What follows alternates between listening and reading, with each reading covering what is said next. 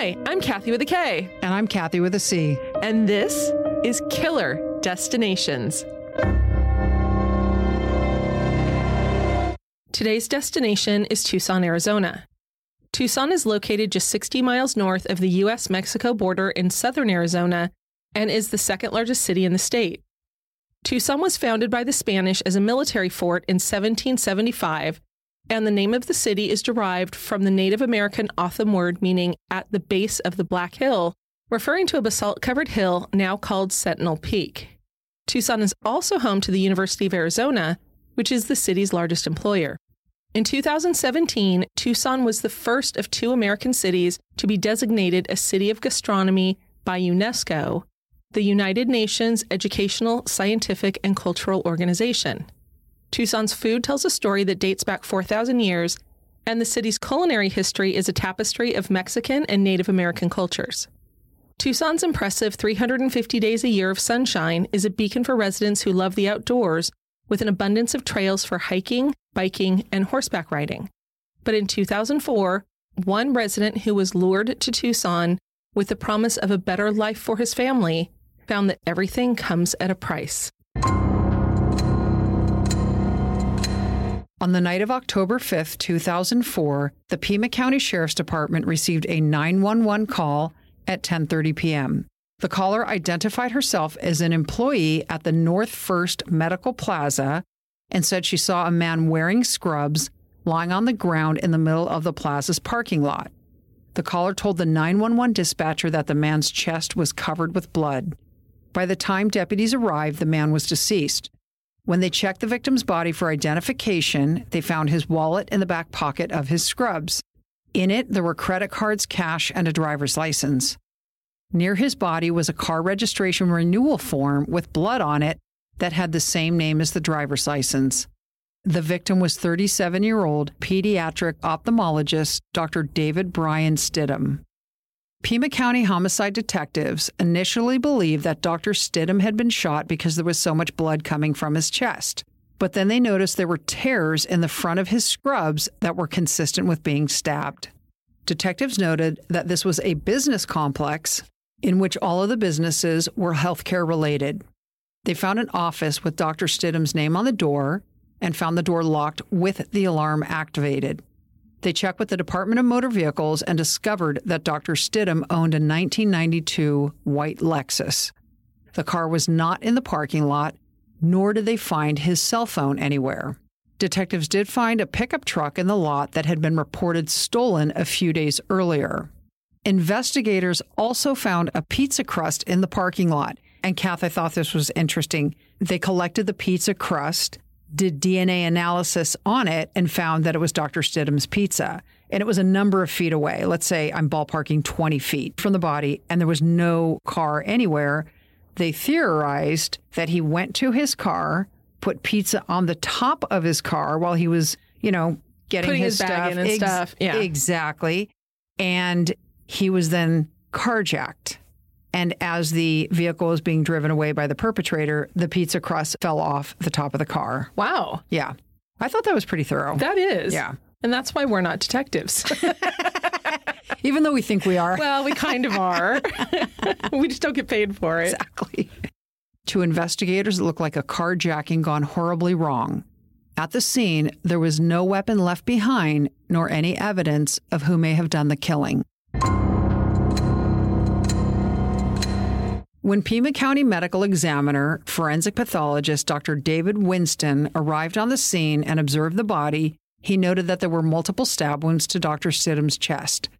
Based on the fact that he did not find any defensive wounds on his arms or hands, Dr. Winston believed that what they were seeing was the result of an ambush. That actually tracks then with the idea of the pizza crust, that if he had the door open, his back would have been to anybody around him if he was trying to put his bag in or, what have you. Exactly. And that was why he would have left the pizza crust. Mm-hmm. Because who would leave a pizza crust voluntarily? I know. There was also noticeable trauma to the back of Dr. Stidham's head, which the medical examiner believed was a result of him being in a standing position when he was attacked and falling backwards as he succumbed to his injuries. Later that morning, Dr. Winston said autopsy results showed that Dr. Stidham had been stabbed 17 times, and he placed the window of death within the 12 hours between 4 p.m. on October 5th and 4 a.m. on October 6th. Detectives looked at Dr. Stidham's schedule the day of the murder. They determined it started as what was essentially a normal day at the office. He went to work early in the morning and had patients scheduled throughout the day. The one deviation from his normal schedule was he had plans for that evening. In addition to being a pediatric ophthalmologist, Dr. Stidham was also an adjunct professor at the University of Arizona College of Medicine. And that night, he was giving a lecture to a group of U of A medical students. According to Detective Sergeant Brad Faust, who was the supervisor of the Pima County Sheriff's Homicide Unit, the medical students met at Dr. Stidham's office at 6 p.m. for a lecture and presentation, and Dr. Stidham ordered pizza for everyone. It wrapped up at 7 p.m. with everyone leaving shortly thereafter. Detectives learned Dr. Stidham left at 7:24 p.m. because that is when the office alarm was engaged. The 911 call came in 3 hours later at 10:30 p.m. Investigators tried calling Dr. Stidham's wife, Daphne, but when there was no answer, they went to the Stidham house to deliver the tragic news. When they knocked on the door around 2 a.m., there was no answer. After knocking for several minutes without a response, officers broke into the house. So, Kath, I did not read this anywhere, but I am assuming they believe they were justified in breaking into the house to see if she was okay as well. Right, because they don't know what happened to Dr. Stidham. They don't know why he was targeted, and maybe somebody was going to go after the family. Officers found Daphne asleep in her bedroom, and when they woke her up, the first question out of her mouth was, "Has my husband been shot?" The detectives thought it was an unusual response and asked why she thought that. Daphne said it was because her husband was missing. At the time the police officers broke into her house, Dr. Stidham was 7 hours late getting home from work. But she also admitted to investigators that the last time she called her husband on his cell phone was 6 p.m. While in the bedroom, police also noticed that the home phone was unplugged, and they saw financial planning documents on the nightstand. Detectives later learned that a multi-million-dollar life insurance policy was taken out on Dr. Stidham several months before his death, and Daphne Stidham was the sole beneficiary. Police also knew that multiple stab wounds can be indicative of a crime of passion. From talking with colleagues and coworkers, investigators learned that Dr. Stidham was a highly respected pediatric ophthalmologist. He and his wife Daphne had been married for 7 years and were the parents of a 3-year-old son and a 13-month-old daughter. When news of Dr. Stidham's murder became known, many of his colleagues spoke to the press about his kindness and his commitment to his job. Steve Nash, executive director of the Pima County Medical Society, called Dr. Stidham one of the most competent and most caring doctors in town. He said when you find somebody like Dr. Stidham, you just want to put your arms around them and say, "We're glad you're here." Another colleague, ophthalmologist Dr. Bradley Schwartz, who shared a practice with Dr. Stidham in the recent past, said Dr. Stidham was extremely devoted to his work and his family, and his death was a horrible shock. Kath, when I was reading about all these ophthalmologists, it reminded me of a story. My sister had to have a corneal transplant when she was in college. So she and my mom go to the doctor, and the doctor says, "Okay, you're going to need to have a transplant. We have to get a donor." And my mom says, "Well, can her grandmother donate a cornea?" And the doctor says, "Is she alive?" And my mom says, "Yes." And the doctor goes, "Well, does she mind going blind?" So my sister comes home from the appointment and tells me this story, and I could not stop laughing. We're like, "Hold still, Grandma. This is only going to hurt but a moment." No, you don't need to see anything from now on. You've seen it all. Right. Exactly.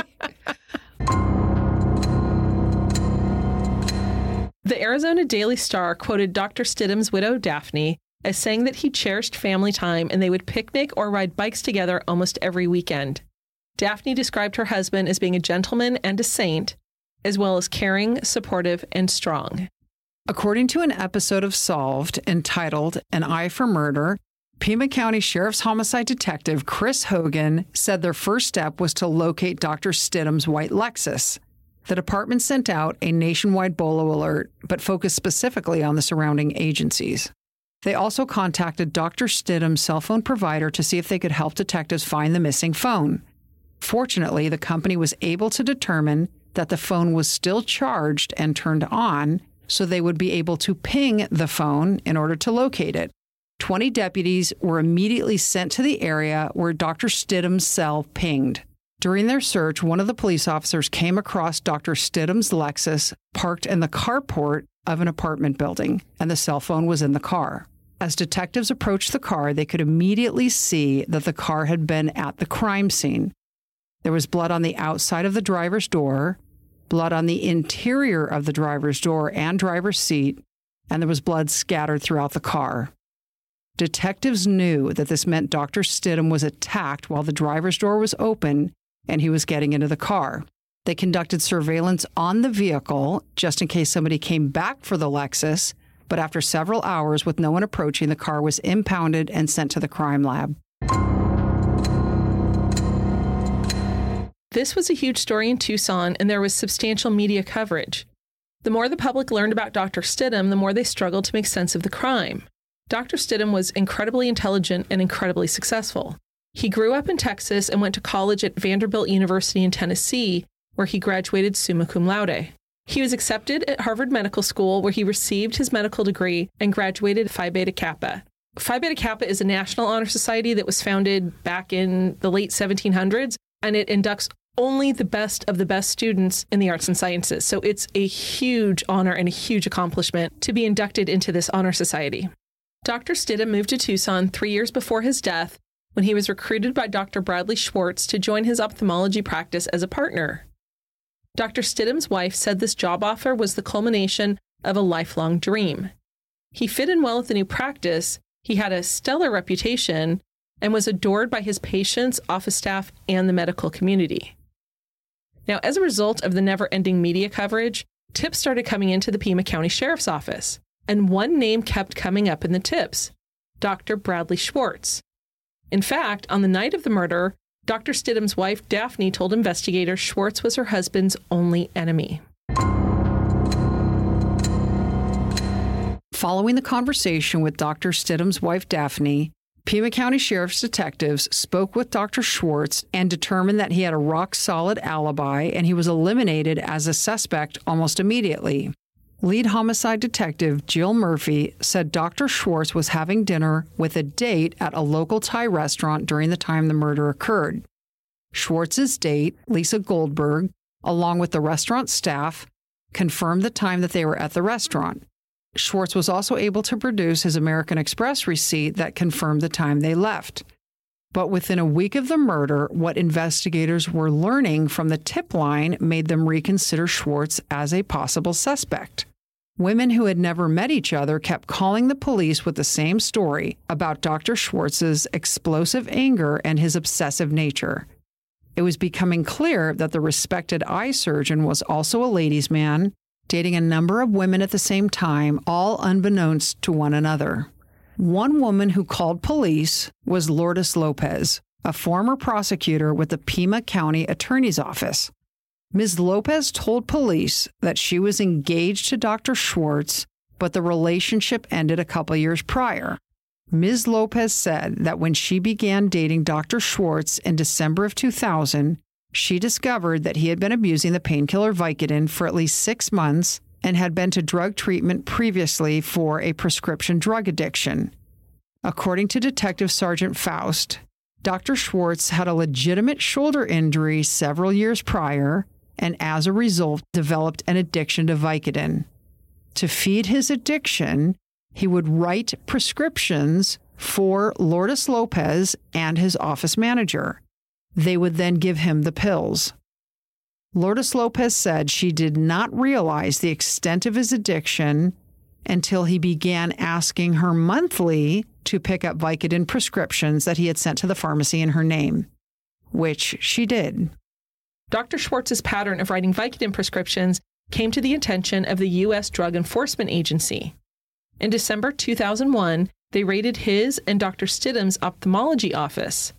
Dr. Stidham had only joined the practice 3 months before the raid and had no idea why they were even there. Can you imagine that, Kath? No. They don't say anything when they go in, do they? It's not like they're going to explain. They're basically going to kindly move him aside and continue their search. Would they even kindly move him aside? Or have I seen too many detective shows? So Dr. Stidham's wife, Daphne, told detectives that her husband was shocked and speechless when that happened. I'm going to use the word apoplectic. After interviewing Lourdes Lopez, Pima County detectives did a deeper dive. They discovered Dr. Schwartz and Ms. Lopez, along with Dr. Schwartz's office manager, had been indicted on 77 federal drug charges that alleged numerous violations, including conspiracy to obtain a controlled substance by fraud or deception and illegal distribution of a controlled substance. The grand jury indictment in 2001 showed the case involved more than 3,500 Vicodin tablets and more than 1,200 Ritalin tablets. All three pled guilty. Now, Kathy, I think part of the reason why she pled guilty, I don't know this, but I do know in the Solved episode that we referenced earlier, she actually said that when the DEA agents came to talk to her, they asked her about what she knew about Dr. Schwartz, about prescription pills, about false prescriptions she was writing. She said, I don't know anything, and admitted in the show that she knowingly lied because she was in love with him and wanted to protect him. So she told the feds that those Vicodin pills were actually for her. Yes. As part of her plea deal, Ms. Lopez was given community service and a no-contact order with Dr. Schwartz. A year later, a judge ruled that she had met these requirements, and so her federal indictment was actually dismissed. But the thing is that the judge knew that she had violated the no-contact order at least once in January of 2003 when she saw Schwartz.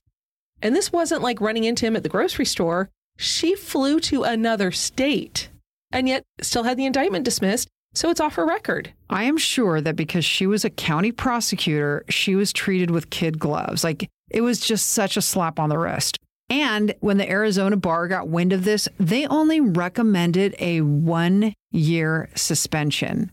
That's nuts to me. That's interesting to hear you say that because I felt the same way, but I didn't know if that was business as usual. Now, also, to follow up with Dr. Schwartz after he pled guilty, the Arizona Board of Medical Examiners immediately suspended his license to practice medicine, and he checked into rehab. So the indictment happened in 2001, which was 3 years before the murder. Is that right? Correct. And once Dr. Stidham realized what Dr. Schwartz was involved with, he dissolved their medical partnership and opened his own practice.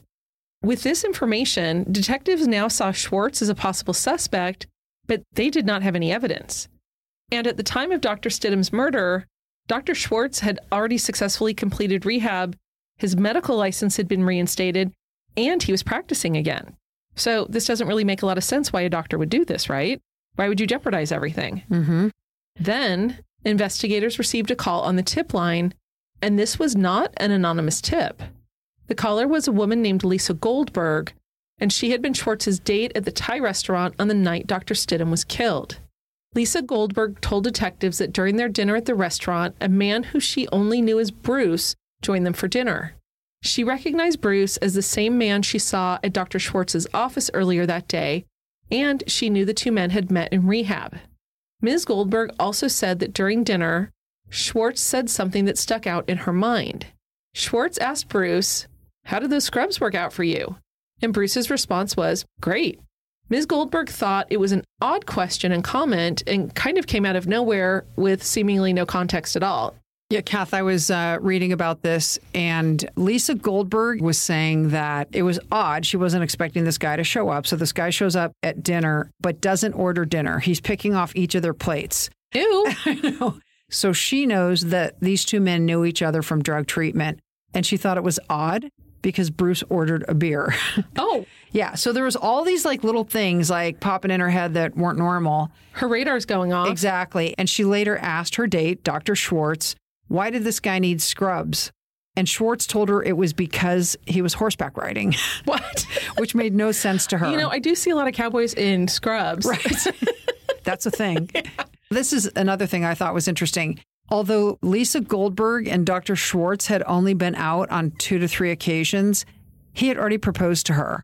What? Yeah. I don't know what her answer was, but this whole thing is odd. Very odd. Yeah. Lisa Goldberg told detectives that after dinner, the three of them drove around trying to find a hotel room for Bruce.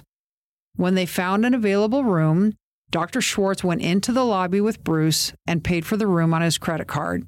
After Bruce went up to his room, Dr. Schwartz returned to his car and drove the two of them home. Unfortunately, Lisa Goldberg was unable to tell detectives Bruce's last name. Since Lisa Goldberg told detectives that she saw Bruce in Dr. Schwartz's office, the day after their meeting, they got a search warrant and went through his patient files. The only patient found in Dr. Schwartz's files with the name Bruce was a man named Ronald Bruce Bigger. They talked to office staff who confirmed that Bigger was a former patient and remembered him visiting Dr. Schwartz's office the day before Dr. Stidham was murdered. Now that investigators had a name, they were able to dig into Bruce Bigger's background. They learned he was from Indiana, lived a transient lifestyle, never staying in one place for very long, and had no job history to speak of. He did not have any roots, nor did he have a job in Tucson, and his arrest record showed Bigger was a small-time criminal with a drug problem. So, Kath, once they determined who this guy was and they were able to pull his mugshot, they went back to Lisa Goldberg with a photo lineup and said, "Hey, do you see him?" And she immediately picked out Bruce Bigger as the man who'd been at the restaurant with them.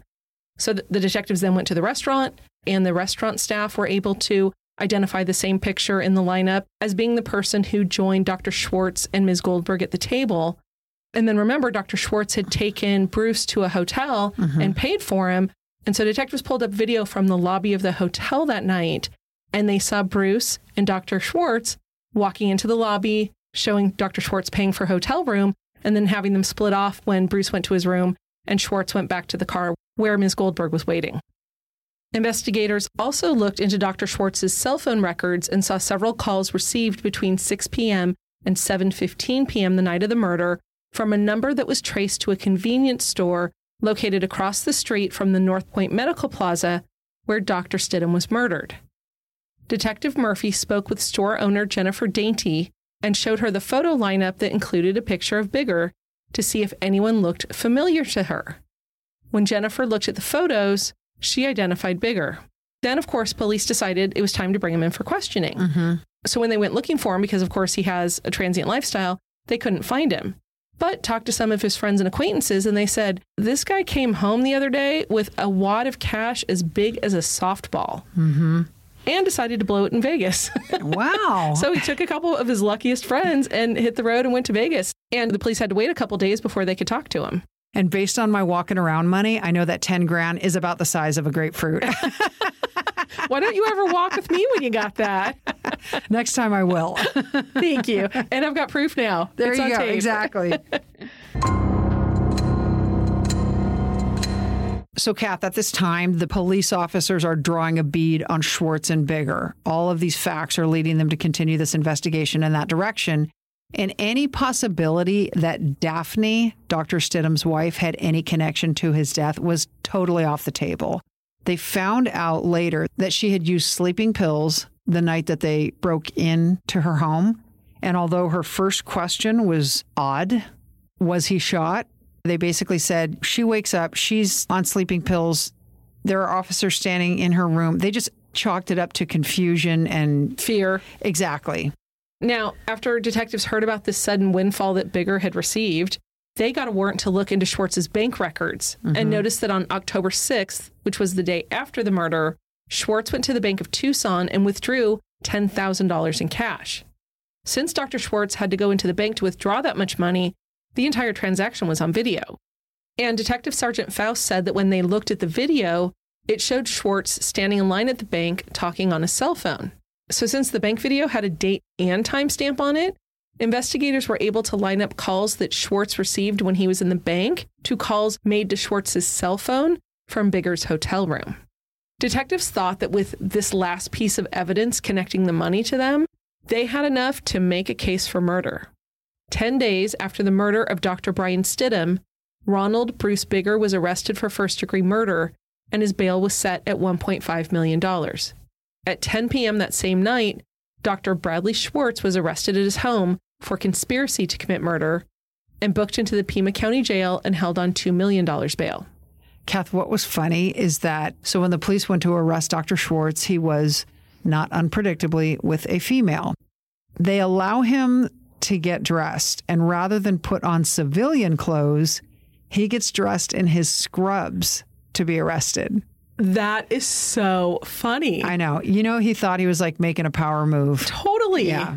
According to the Solved episode referenced earlier, homicide detective Jill Murphy said that when she went into the interrogation room to talk to Dr. Schwartz, he immediately asked to speak with his attorney. Now, what's funny, Kathy, is that when she interviewed Bruce Bigger, she went in there trying to cajole him and be like, hey, buddy, I'm your mom, I'm your best friend, I'm your sister, kind of having that kind of persona. Right. Because she wanted him to roll. And he was playing dumb. And every time she asked him a question, he would say, I don't know what you mean. I don't know what you mean. And she finally gave up because he's like, I'm not saying it. I have nothing to say. I don't understand what you're saying. I don't have anything to say to you. And that's when she left. And he did not have scrubs on. Even though we know he had a pair from Dr. Schwartz. For horseback riding. Exactly. So Dr. Schwartz invokes his right to counsel. So Detective Murphy leaves the room, turns off all the video and the sound equipment so that he could talk to his lawyer privately. But Detective Murphy said that when somebody has been arrested for murder, they do not let the suspects out of their sight in case they try to do something to hurt themselves. So Detective Chris Hogan was watching through a window. Shortly thereafter, he let Detective Murphy know that Schwartz had ended his first call and was calling somebody else. Since only calls with attorneys are privileged, Murphy instructed Hogan to turn the video and sound equipment back on. Detectives listened as Schwartz called Lourdes Lopez, his former fiancée and former prosecutor and co-defendant in his federal drug case, and begged her to represent him. Because by this time, she had been reinstated to the practice of law. Oh, because her suspension had only been 1 year. Correct. So she was working in private practice at the time. So he's begging her, please, please represent me. And she says no. What Dr. Schwartz did not know at this moment was that Lourdes Lopez had already spoken with the Pima County Sheriff's Office about him in relation to Dr. Stidham's murder. After the arrests of Bigger and Schwartz, Dr. Stidham's widow, Daphne, released a statement that said, I know so many people have helped me, and I am so grateful to all of them. Without their help, I really do not think I would be here right now. This has been my very worst nightmare. I cannot believe that someone could be so sadistic, knowing the loving, caring man my husband was. I know even in pain, he must have thought about his wife and kids. I cannot stop crying. Bonjour, parlez-vous français? Me neither, despite the fact that I paid for it in college, which is why I need Rosetta Stone, and so do you. As you all know, I've used Rosetta Stone in the past for my German, and it's wonderful. And in fact, my niece is going to be studying abroad this fall, and she's going to be using Rosetta Stone so that she can learn the language and have a much more enriching experience while she's abroad. Rosetta Stone has been the trusted expert for 30 years with millions of users and 25 languages offered. And they have speech recognition, which gives you feedback on your pronunciation. They also have 2 different options available to use it. It's available both on your desktop and through an app. Don't put off learning that language. There's no better time than right now to get started. For a very limited time, Killer Destinations listeners can get Rosetta Stone's lifetime membership for 50% off. Visit rosettastone.com/today. That's 50% off unlimited access to 25 language courses for the rest of your life. Redeem your 50% off at rosettastone.com/today today. BetMGM has an unreal deal for sports fans in Virginia. Turn $5 into $150 instantly when you place your first wager at BetMGM. Simply download the BetMGM app and sign up using code Champion150. Then, place a $5 wager on any sport. You'll receive $150 in bonus bets, regardless of your wager's outcome. And if you think the fun stops there, the King of Sportsbooks has plenty of surprises in store. Check out daily promotions, same-game parlays, live bets, and so much more. Download the app in Virginia today and get $150 in bonus bets instantly from your first wager. Only at BetMGM. BetMGM and GameSense remind you to play responsibly. See BetMGM.com for terms. 21 plus only. Virginia only. New customer offer. Subject to eligibility requirements. Rewards are non-withdrawable bonus bets that expire in 7 days. Please gamble responsibly. Gambling problem? Call 1-800-GAMBLER. Promotional offer not available in Washington, D.C. Say goodbye to your credit card rewards. Greedy corporate mega stores, led by Walmart and Target, are pushing for a law in Congress to take away your hard-earned cash back and travel points to line their pockets. The Durbin-Marshall credit card bill would enact harmful credit card routing mandates that would end credit card rewards as we know it. If you love your credit card rewards, tell your lawmakers, hands off my rewards. Tell them to oppose the Durbin-Marshall credit card bill. So prosecutors realized they had a lot of circumstantial evidence, including a lot of circumstantial evidence about motive, but they do not have any eyewitnesses, parking lot video from the evening of the murder, a murder weapon, usable fingerprints, any hair or DNA. Now, Kath, this is what prosecutors call the CSI effect, or sometimes they call it the Law and Order effect or whatever, but I think it's most commonly referred to as a CSI effect, where we are so used to watching television programs that we have an expectation that there's always going to be a physical connection from the victim to the murderer. And it's 100%, this is the person. Right. Everyone knows the magic of DNA. Right. And so everyone's expecting it. So prosecutors, when they have some type of violent crime and there's no physical evidence, it does cause concern because jurors expect that. Right. So the prosecutors here, they experienced the same thing. They knew they needed at least one piece of scientific evidence connecting the suspects to the murder. So they went back to the vehicle, Dr. Stidham's Lexus, and swabbed it for DNA. They had previously printed it, and there were no usable fingerprints. They collected 60 swabs. On one swab, they found DNA from more than one donor. And it was DNA from skin cells, so it only provided a partial profile. But they were very happy because at least they had something. Because this partial profile was consistent with DNA from Bruce Bigger. On Monday, October 25th, 2004, so almost 3 weeks after Dr. Stidham's murder, Dr. Schwartz and Bruce Bigger were each indicted on 1 count of first-degree murder and 1 count of conspiracy to commit first-degree murder. At that time in Arizona, a person could be charged with murder if their actions caused the death, even if they did not do the actual killing. So just 1 month after the murder, on November 9th, 2004, Pima County Attorney Barbara Lawal announced a conflict of interest with the Schwartz and Bigger cases, and the Pinal County Attorney's Office was brought in to prosecute the cases at trial. The conflict occurred when Lawal learned that attorneys in her office did not immediately report information about Dr. Stidham's murder that they had learned from Lourdes Lopez, their former colleague. At the time, no additional information was provided. And Kathy, just a week after that, there was an article that appeared in the Tucson Citizen that said they had unnamed sources in the prosecutor's office who told them that 4 prosecutors were being suspended and there were an additional 2 who may be suspended. They did not give a reason. They didn't say anything like that, but they just said these prosecutors who were suspended or about to be could ultimately be fired. Pima County Attorney Barbara Lawal declined to comment, citing county policy and state laws on personnel issues. Now, in early March of 2005, so 5 months after Dr. Stidham had been murdered, Pinal County Attorney Robert Carter Olson announced that they would not be seeking the death penalty against Dr. Bradley Schwartz or Ronald Bruce Bigger. Schwartz and Bigger were to be tried separately, with Schwartz's trial scheduled to begin in early February 2006. 1 month before Dr. Schwartz's trial was expected to begin, so January of 2006, Pima County Superior Court Judge Nanette Warner ordered prospective jurors to be questioned early to determine if pretrial publicity had tainted Schwartz's ability to receive a fair trial. Pinal County Prosecutor Sylvia Lafferty and Schwartz's defense attorney, Brick P. Stortz III, made brief opening statements to 400 prospective jurors who were then sent out of the courtroom to fill out a 59-question, 12-page questionnaire that had been prepared by prosecutors and defense attorneys. So, Kath, this is not a traditional opening. It's actually called a mini opening. It's just to give the jurors a perspective on what the trial is going to show. and it doesn't count toward their actual opening.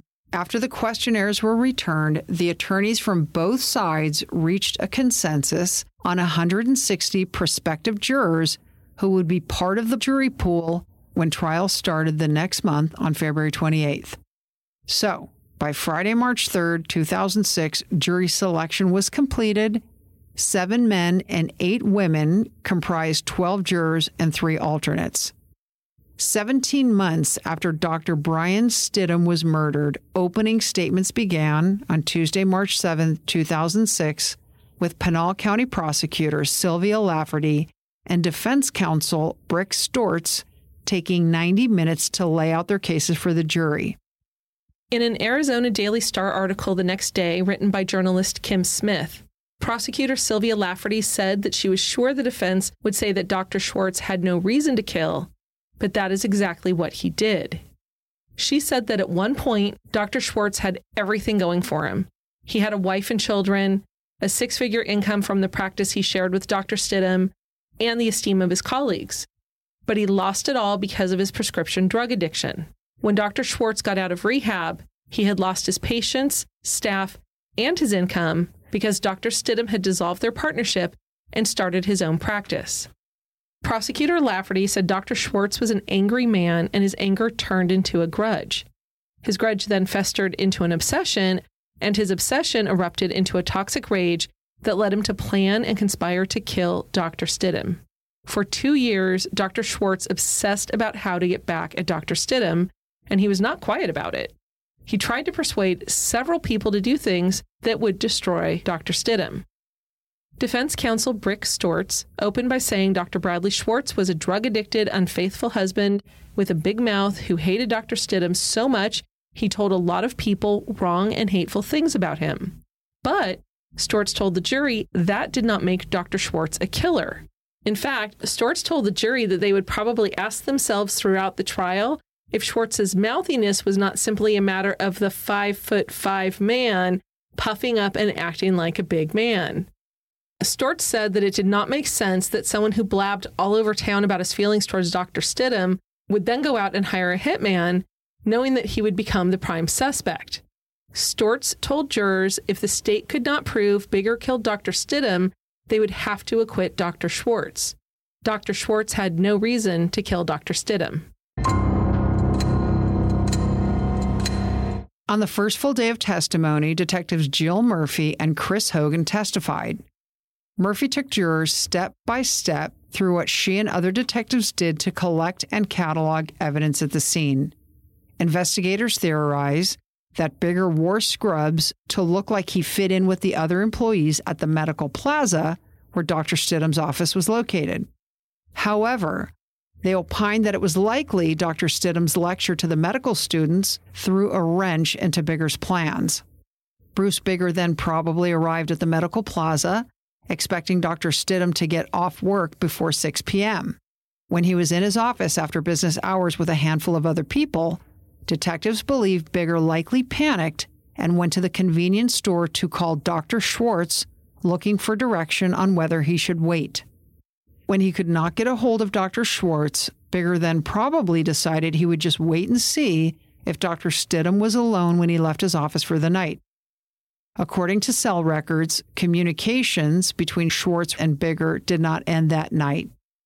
The day after the murder, Dr. Schwartz received several phone calls from the hotel where Bigger was staying in the room paid for by Schwartz. So, Kathy, speaking about phone calls, Jennifer Dainty, who was the co-owner of the convenience store where Bruce Bigger had kind of hung out before the murder, said that Bigger had actually left the store and came back just a little while later and told her that he had locked his keys in the car, which had a cell phone, and so he asked if he could use her phone. Jennifer said that Bruce used the phone 3 or 4 times, and she actually overheard one call that sounded like he was leaving a message for somebody.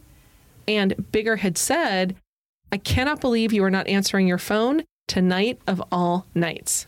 Now, the times that Bigger used the store phone coincided with received calls that were in Dr. Schwartz's cell phone records.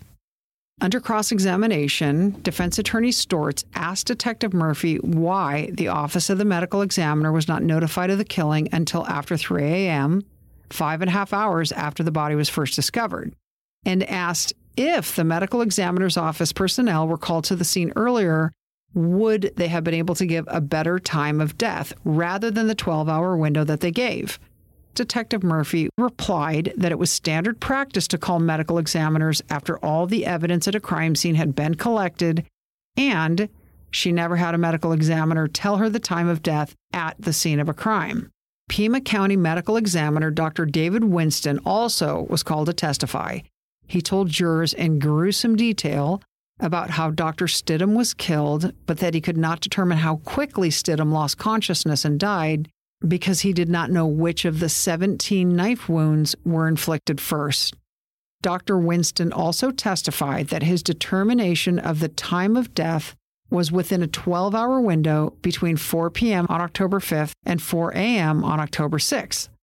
He told the jury that he could not pinpoint the time of death any better, saying that despite what is shown on TV, medical examiners do not put thermometers in deceased people's livers, nor do they examine potassium levels in people's eyes to determine the time of death. Clearly a medical examiner who's very, very familiar with the CSI effect. Exactly. So the time of death of Dr. Stidham was obviously a major bone of contention between the prosecution and the defense. During his opening statement, defense attorney Stortz told jurors that they would call an expert who would testify that Dr. Stidham died between 9 p.m. and 10 p.m. on October 5th. Mr. Stortz said the difference in time was critical to proving his client's innocence because Dr. Schwartz and Bruce Bigger had alibis for that period of time. The prosecution also called several of Dr. Schwartz's former girlfriends and acquaintances to the stand who testified that Dr. Schwartz told them that Dr. Stidham was going to die. Dr. Schwartz had asked people to plant child pornography or illegal drugs in Dr. Stidham's office, and he also asked a patient's mother to falsely accuse Dr. Stidham of sexual assault. Dr. Schwartz asked another woman to falsely accuse Dr. Stidham of fondling her child.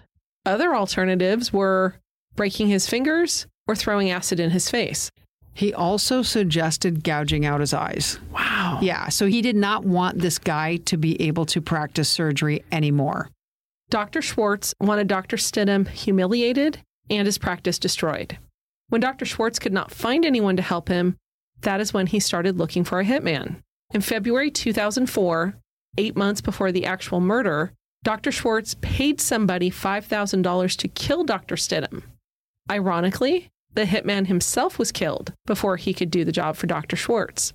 Kath, the crazy thing is that the hitman he hired for $5,000 was former prosecutor Lourdes Lopez's ex-husband and the father of her children. Totally twisted. But here's the thing. Nothing I read threw any shade at Lourdes Lopez for assisting Schwartz and hiring her ex-husband. So there was no connection made in anything I read or watched. Well, maybe she didn't know. If they were divorced, maybe she wasn't aware of it, but right. Dr. Schwartz just knew him because of their personal relationship. Right, but how nuts is that connection? That's absolutely crazy. Yeah. So, Kath, through all of this, what is coming out during the testimony is that Dr. Schwartz saw Dr. Stidham as being the reason for everything bad that had befallen him. Mm-hmm. And here's the thing, Kath. It's like Dr. Schwartz, to his credit, built a successful medical practice to the point he was able to lure a Harvard physician to assist him. Right. But through his own actions, things went to hell in a handbasket, and Dr. Stidham's practice eventually wound up thriving. So a lot of bitterness. And one other quick thing, Kathy, that I read, and I thought this was super interesting talking about hiring the hitman, is that if you'll recall Lisa Goldberg, she was his date that night of the murder. Right. Mm-hmm. And when she provided information to the police about Bruce Bigger to help them, find the hitman Dr. Schwartz had hired, she testified that the police had asked her to wear a wire and go meet Dr. Schwartz. And so she agreed, but she said as she was going to meet him, she realized she still had feelings for him.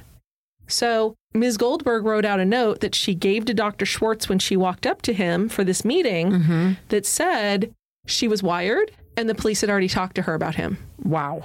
Yes. Now, it turns out that she got a lawyer right after that, which was probably a very smart move. And she was able to cut a deal with the prosecutor's office that in exchange for her testifying against Dr. Schwartz at trial, she would not be prosecuted for hindering an investigation.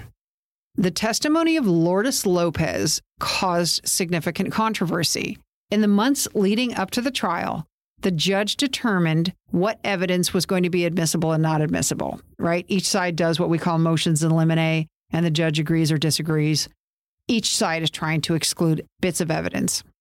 Judge Warner ruled that the jurors could be told that Dr. Schwartz temporarily lost his medical license due to a prescription drug problem, but they could not be told about his 2001 indictment on federal drug charges because the information was too prejudicial and the judge did not want it held against the defendant during trial.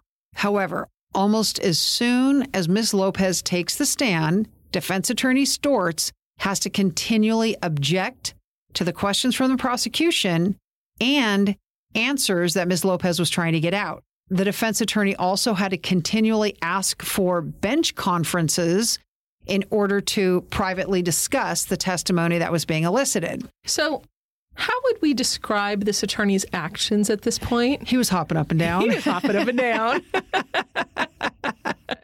So at various times during her testimony, Lourdes Lopez tells the jurors that Dr. Schwartz was court-ordered into rehab. And she was about to tell the jurors that he had to perform community service before she was stopped. Then she testified at one point that she was contacted by federal prosecutors to discuss a DEA investigation of Dr. Schwartz. She also told the jury she had to quit the county attorney's office because she knew she was about to be indicted. Basically, her testimony is going up to the line. Yeah, she is skating a fine line on that. Exactly. So defense attorney Stortz is freaking out. No wonder he was hopping up and down. Exactly. Then the prosecutor, Richard Platt, asked Ms. Lopez to tell the jurors why Dr. Schwartz hated Dr. Stidham so much. Ms. Lopez asked Platt if he wanted the whole set of circumstances. So this is the final straw for the defense attorney. There's been too much implication, too much innuendo, too much traveling in one direction against the court's order. So he throws a fit and requests that the judge declare a mistrial. So the jurors were sent out of the courtroom, and Judge Warner had a conversation with counsel behind closed doors.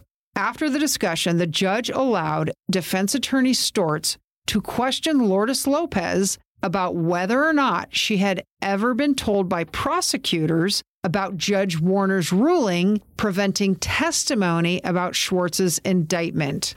Ms. Lopez said no. She told defense attorney Stortz that she had only been told by the prosecutors not to tell the jurors that her former husband had been murdered. The former husband who was the hitman? Exactly. Okay. Ms. Lopez also told defense counsel that she never received copies of Judge Warner's rulings. After this questioning, Judge Warner took the motion for mistrial under advisement. The next morning, the judge denied defense attorney Stortz's request for a mistrial. In her written decision denying the motion, Judge Warner said that no actual testimony was given by Lourdes Lopez involving Dr. Schwartz's indictment, nor did Ms. Lopez reveal any information about the outcome of the federal drug case. As a result, Judge Warner said there was no violation of her order not to tell jurors about Schwartz's indictment. Concluding their case, the prosecution brought to the stand an Arizona Department of Public Safety criminalist, Curtis Reinbold, who testified about the partial DNA sample taken from Dr. Stidham's car and determined it was consistent with Ronald Bruce Bigger's DNA. Reinbold told the jurors that 1 in every 20 million white people have the same partial DNA profile found in Dr. Stidham's stolen Lexus. When the defense began their case on April 4, 2006, they brought a DNA expert to the stand who agreed that Bruce Bigger shared the partial DNA profile, but testified that it is 1 in approximately every 1,300 white people who have the same profile, making it a much smaller likelihood that the DNA belonged to Bigger. The defense also brought Dr. Philip Keene, the appointed Maricopa County medical examiner, to the stand. Dr. Keene testified that he was able to determine Dr. Stidham's time of death was between 9 and 10 p.m. on October 5, 2004. This, of course, being very different than the Pima County medical examiner, Dr. Winston, who testified that he could only determine a 12-hour window in which Dr. Stidham was killed. 7 weeks after trial began, defense counsel announced that Dr. Schwartz would not be taking the stand in his own defense. A week later, jurors heard closing arguments. According to an article in the Arizona Daily Star written by journalist Kim Smith, prosecutor Sylvia Lafferty said Dr. Schwartz was like a homicidal Energizer bunny that just kept going and going and going in his quest to find a hitman, and he ultimately succeeded. Defense counsel Stortz told the jury the state did not prove its case and urged the jurors to find his client innocent of the charges. After listening to the testimony of 77 witnesses and looking at more than 400 exhibits, the case went to the jury late in the afternoon on April 25, 2006. After 5 days of deliberation, the jury found Dr. Bradley Schwartz guilty of conspiracy to commit first-degree murder. However, they were unable to reach a unanimous verdict on the count of first-degree murder, and a mistrial on that charge was declared. Dr. Stidham's sister, Andrea Dupuy, and his mother, Joyce Ann Stidham, were in the courtroom every day. After the verdict was read and after the jurors left the courtroom, Dupuy thanked the prosecutors and the jurors for giving up 2 months of their lives to see that justice was served. She also thanked the community for its support in the wake of her brother's death and for making his final years happy ones. She and her mother declined to answer any questions from the media. After the verdict was read, several jurors met with the media. They said that with regard to the first-degree murder count, they would have liked more direct evidence than just circumstantial. The contradictory DNA evidence was also a big factor, as well as the fact that it did not make sense to them to convict Dr. Schwartz for murder when he was proven to be miles away at the time. As for their decision to convict Dr. Schwartz for conspiracy, jurors said it came down to the civilian witnesses who testified, specifically the sheer number of women who testified that Dr. Schwartz hated Dr. Stidham and wanted him to be harmed or killed. 4 weeks later, Dr. Stidham's widow, Daphne, stood before Judge Nanette Warner before she announced Dr. Schwartz's sentence. Daphne said, "I do not think I can forgive this kind of evil ever, at least in this lifetime. What Bradley Schwartz took away from us is what we needed most, our future. With that, I am asking you to keep him in prison forever with no parole." Daphne left before the sentence was imposed. In Arizona, however, a conviction for conspiracy to commit first-degree murder does not provide the option for a sentence of life without parole. Instead, Judge Warner sentenced Dr. Schwartz to life in prison with the possibility of parole after 25 years. The judge also revoked his medical license and ordered him to pay more than $13,000 in restitution. The first-degree murder trial of Ronald Bruce Bigger began in March of 2007 with the same judge presiding. As you can imagine, many of the witnesses were the same, and on May 16, 2007, a jury convicted Ronald Bruce Bigger of first-degree murder and conspiracy to commit the murder of Dr. Stidham. He was sentenced to concurrent life terms without the possibility of parole for both counts. Both Dr. Schwartz and Bruce Bigger appealed their convictions, and all their appellate efforts were unsuccessful. Both men are currently incarcerated at Lewis Prison in Arizona. Going back to Dr. Stidham's family, in March of 2005, so 5 months after the murder, Dr. Stidham's widow, Daphne, filed a $20 million claim against Pima County. In her claim, Daphne specifically named 3 people: Pima County Attorney Barbara Lawal, her former deputy Paul Skitsky, and former prosecutor Lourdes Lopez. In the lawsuit, Daphne alleged that months before her husband was murdered, Ms. Lopez knew about the murder plot and told Mr. Skitsky, who still worked in the prosecutor's office, but he did nothing about it. So, Kath, this was after she had left the prosecutor's office in shame. A few years after, yeah. Yes, exactly. Been under federal indictment, had her law license suspended for a bit. She was still obviously in touch with Dr. Schwartz. Oh, yeah, absolutely. So 7 months before Dr. Stidham was murdered, Ms. Lopez was told by Dr. Schwartz that he had hired a hitman and that Dr. Stidham's murder was going to be committed by 1 or 2 people, and it was either going to look like a robbery or a carjacking. Rather than call the police or an investigator or somebody else who could have prevented this, Ms. Lopez instead called her former colleague, Paul Skitsky, and said to him, "Hey, I found out that this is going to happen. You need to make an anonymous call to Dr. Stidham and tell him that there's this plot out here so he can take steps to protect himself." Mr. Skitsky never did anything. And then in the lawsuit, claimed that he did not remember this conversation at all. Right. Skitsky said, "Well, I remember her mentioning Dr. Schwartz's name maybe once, but she never told me about what was being plotted against Dr. Stidham." Right. On October 9th, 2007, after Dr. Schwartz and Bruce Bigger had both been convicted of her husband's murder, Daphne Stidham agreed to a $2.29 million settlement with Pima County from the lawsuit she had filed 2.5 years prior. 1 month after the settlement, Lourdes Lopez was disbarred by the Arizona Supreme Court. Hope you enjoyed it. Thanks for listening. If you liked us, And hopefully you did if you stayed this long. exactly, tell a friend. And follow us on our social media channels. You can find us on Instagram and Facebook at Killer Destinations Podcast.